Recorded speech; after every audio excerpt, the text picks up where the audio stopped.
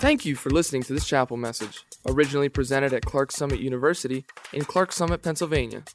With more than 70 on-campus and online programs, Clarks Summit University prepares Christ-centered, career-ready graduates to make a difference around the world. We hope this is an encouragement to you today. I again want to thank my classmates for the opportunity to speak in chapel today, as I am not the most natural public speaker, nor do I have all the soft skills that others in the class may have, but I thank you for the opportunity today to preach, and I'm thankful for the Word of God and the way it has the ability to change our lives. Let's bow our heads and pray. Heavenly Father, we thank you for the Word. We thank you for its ability to speak to us, Father, that it has the ability to change us, Father. And I pray today that we can seek your word to understand how we are justified and how we should treat others. God, open our hearts, open our ears, and help us see the ways that we fail to act like you. We ask this all in your name. Amen. So Luke challenged us yesterday as a campus by asking the question, how do you perceive Jesus? But today I would like to ask you, how do you perceive yourself in others? Because frankly, we all have a perception of others and a view of others, and often it's not very good. For instance, a simple analogy of this is I play baseball. I'm by no means a great baseball player, nor was it my best sport in high school. In fact, it was one of my worst. But I tend to still put myself up pretty easily. We were playing at Wells College a couple weeks ago, very close game. And this short, very skinny guy comes up to bat. Now, may have made some judgments about him just by the way he approached the plate. Small, skinny guy, he's probably just fast. That's pretty much all he's going to do. Sure enough, at that at-bat, he had a little blooper that went down the right field line and just got stuck in the right field line. And I very quickly made some assumptions about him. But the reality of it is, a couple innings later, he came back up to bat. And I looked at Coach and I was like, hey, Coach, that's the guy that hit the little flare down the right field line that got us in the jam. And Coach looks back at me and it was like, yeah, you're right. And we decided we're going to pull the right fielder in a little bit because we got 2 runners on and 2 outs and we're going to get out of the jam. Well, that wasn't exactly what happened. The guy took a high outside fastball, went opposite field, put it all the way to the fence. And because of the way Wells College's field is, it's a tri-complex, so the ball will roll forever. He proceeded to get an inside the park home run. And I was quickly humbled by my assumption about that man. But the reality is, this eye test that I put on the man, I put on myself. I will do things for Christ, put my personal identity and things that I do for God, not my position before God. But the reality is, we all place the eye test on ourselves. Our academics, our friendships, our relationships. We tend to build ourselves up by them, by the good things we do, and deep down inside ourselves, I think sometimes we ultimately believe we're righteous because of it. We count ourselves righteous by looking at the things as we do, by the means that we're justified, that somehow me serving God faithfully is how I am saved, but not Christ himself. And the reality is, I think as a campus we struggle with this as we view others. We tend to fall short in the way we look at others and the way we look at ourselves. Sometimes we look at others and saying, by no means are they good enough, but at the same time say, yes, I'm good enough. And I challenge us today to search the text, to have a true understanding of what righteousness really is. Because I do suggest that we have a fallen sense of righteousness, a worldly sense that we often use to look at others, even on this campus. I'd invite you to turn to Luke 18. I'm going to pick up verse 9. And in the context of Luke 18, Jesus is just teaching the people how to pray persistently. But now he's going to move to our position in prayer. Let's read verse 9. He also told this parable to some who are trusted in themselves that they were righteous and treated others with contempt. Two men went up to the temple to pray, one a Pharisee and the other tax collector. The Pharisee, standing by himself, prayed, "Thus, God, I thank you I am not like other men, exhorters, unjust, adulterers, or even like this tax collector. I fast twice a week. I give all the tithes of all that I get."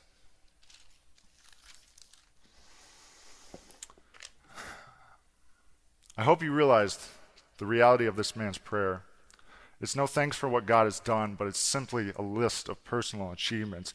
Look at the I statements in this prayer of the passage. God, I thank you that I am not like other men, exhorters, unjust, adulterers, or even like this tax collector. He is playing the comparison game. He says, I fast twice a week. I give all the tithes I get. In a sense, he is putting his hope in his morality. He has gone above and beyond the law. He has not committed these heinous sins. And I fear that as Christians, sometimes we look at others who are struggling with specific sins that we may not struggle with, and we will instantly put ourselves above them because we do not struggle with that sin.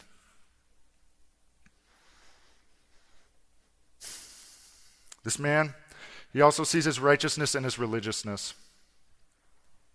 He sees the way that he holds the law and he goes above and beyond it, saying, I fast twice a week, more that is expected of me. I give all the tithes that I get, more than is expected of me, more than just the 10% of the income he gets, but anything that comes into his possession, he's saying, I give it to God. But his religiousness will fail him if there's no thanks for what God has done. This is simply a list of personal achievements. In a sense, he's giving God the glory for giving him the ability to make himself righteous. His righteousness was found in the mirror by which he placed his eye test. But we see the second character come into the story in verse 13. But the tax collector, standing far off, would not even lift up his eyes to heaven, but beat his breast, saying, God, be merciful to me, a sinner. This is a short prayer, but a powerful one. We can see the difference in the position of these two men. It's very important to notice. This Pharisee is praying in the front of the temple by the way he stands by himself.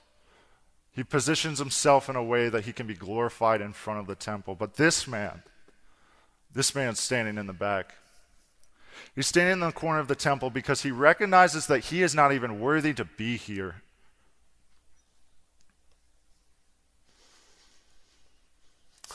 Look at the prayer of mercy he gives. God, be merciful to me, a sinner. This man cries out to God because he recognizes his desperate need for mercy before him. One commentator noted, he asked God for mercy because mercy was the only thing he dared ask for. And I fear that we often don't have this perspective in our prayers. This is how we should have proper position before God. But the reality is, and the hope is, this man is more than just forgiven. He is justified before God and has a new standing because of God's grace. I ask you to think about what we want to accomplish here at college. The accolades, the grades, the ministry opportunities, and the connections. The jobs that we want to have lined up. I challenge you to consider that they all fall short if we fail to recognize our need for mercy and our position before Christ.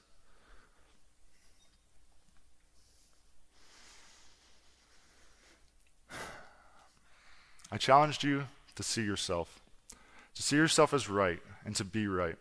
Because to be right, you do have to see yourself right.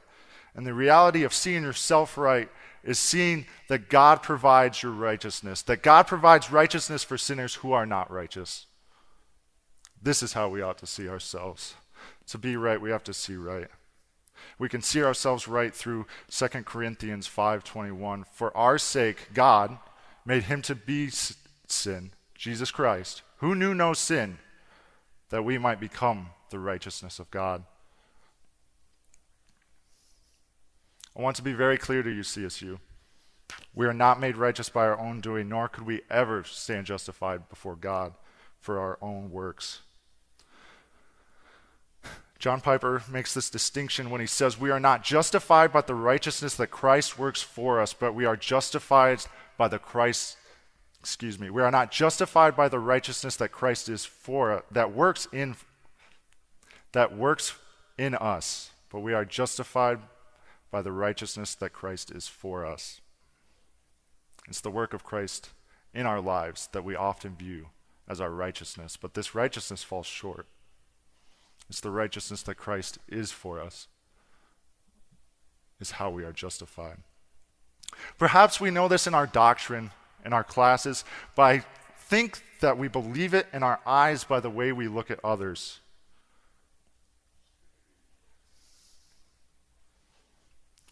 To be right, we have to see right. We have to see that we are equal, sinners in need of God's mercy as our brothers and sisters in Christ. Jesus is the only means by which we are justified. By no means am I telling you your actions don't matter, but your actions should be a reflection of your status before God.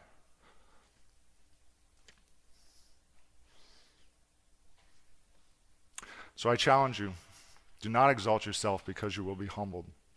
We see this in verse 14. I tell you, this man went to his house justified rather than the other.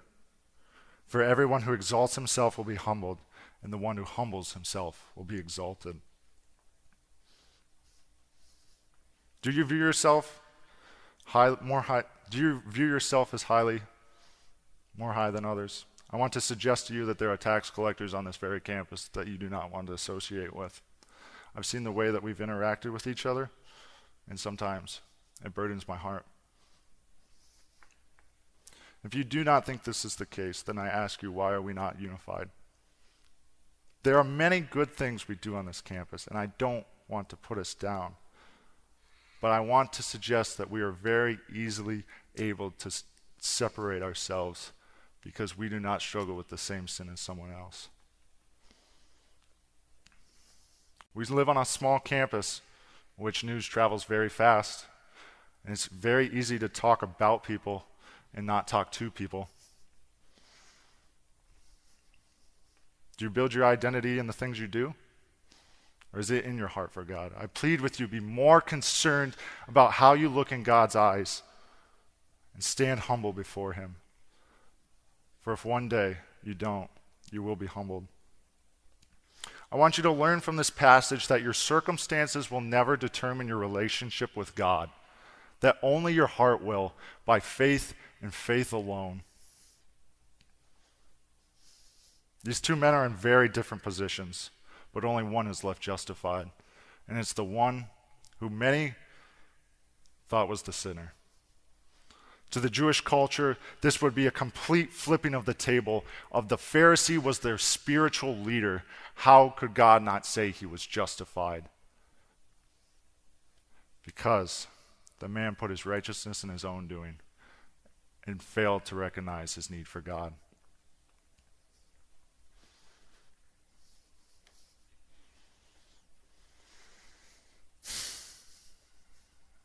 Father, let this not be our attitude on campus. How does this change us as a campus?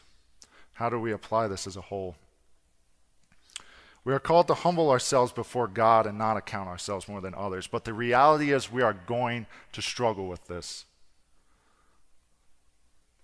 We're going to have a hard time pushing others to Jesus when we're too busy dividing ourselves because of the eye test and because of our false sense of righteousness. But the beauty of this is we can change. We can humble ourselves to a Savior that is faithful to forgive and change the way we view others, change the way we interact and socialize with others. And that is when we give God the glory and confess our sins, He is so faithful to forgive. So the reality of our work, it's not to save us, but when we recognize that Christ made us justified, the work flows out of thankfulness for Him. So as we leave today, let us remember we're all sinners of God's grace and mercy.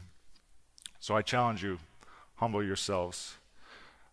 I've asked Josiah to lead us in a song as an opportunity to give God the glory for all he's done, to give God the glory for what he's doing on campus, to give God the glory for what he's doing in our hearts. For our missions, for our different programs like Mission Scranton and the many others that you students have so faithfully served in. But I ask you to have a proper perspective. And as we leave today, let us consider how we interact with those around us, that we do not count ourselves more righteous than others, that we all recognize we're all on the same playing field. We are all sinners in need of God's grace. Heavenly Father, we thank you for the word. We thank you for the ability for it to change our lives and the example you give it, the example of it for us to live by. Father, help us be a unified campus, not accounting ourselves as more righteous than one another, but coming together to serve you faithfully, and that our works are not an attempt to earn our salvation, but they flow out of thankfulness for who you are and speak to your goodness as a Father. We ask this all in your name. Amen.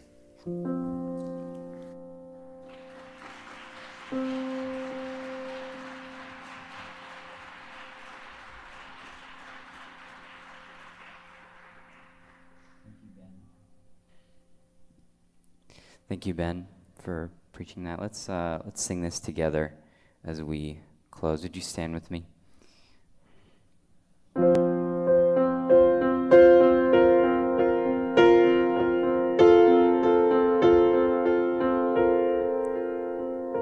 Should nothing of our efforts stand, no legacy survive, unless the Lord does raise the house, in vain its builders strive. To you who boast tomorrow's gain, tell me, what is your life? A mist that vanishes at dawn. All glory be to Christ. All glory be to Christ our King. All glory be to Christ.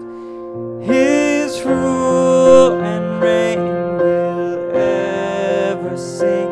All glory be to Christ.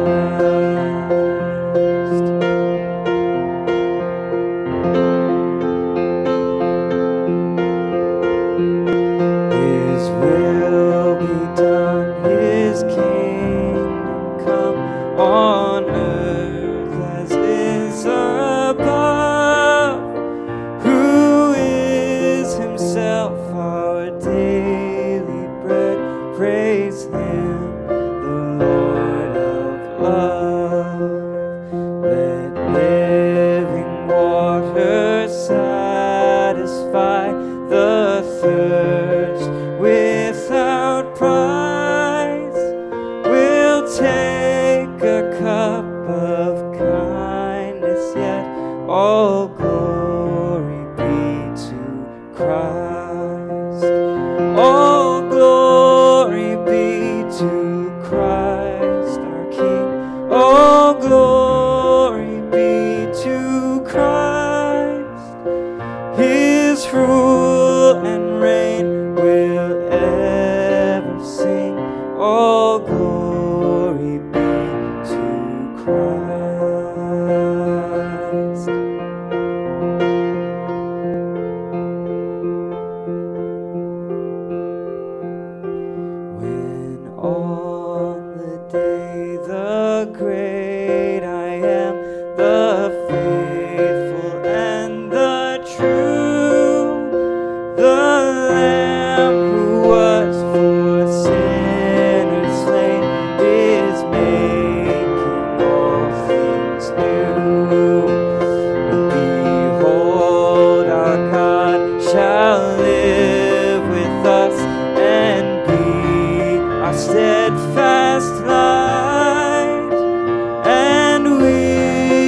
shall ere his people be. All glory be to Christ. All glory be to Christ our King.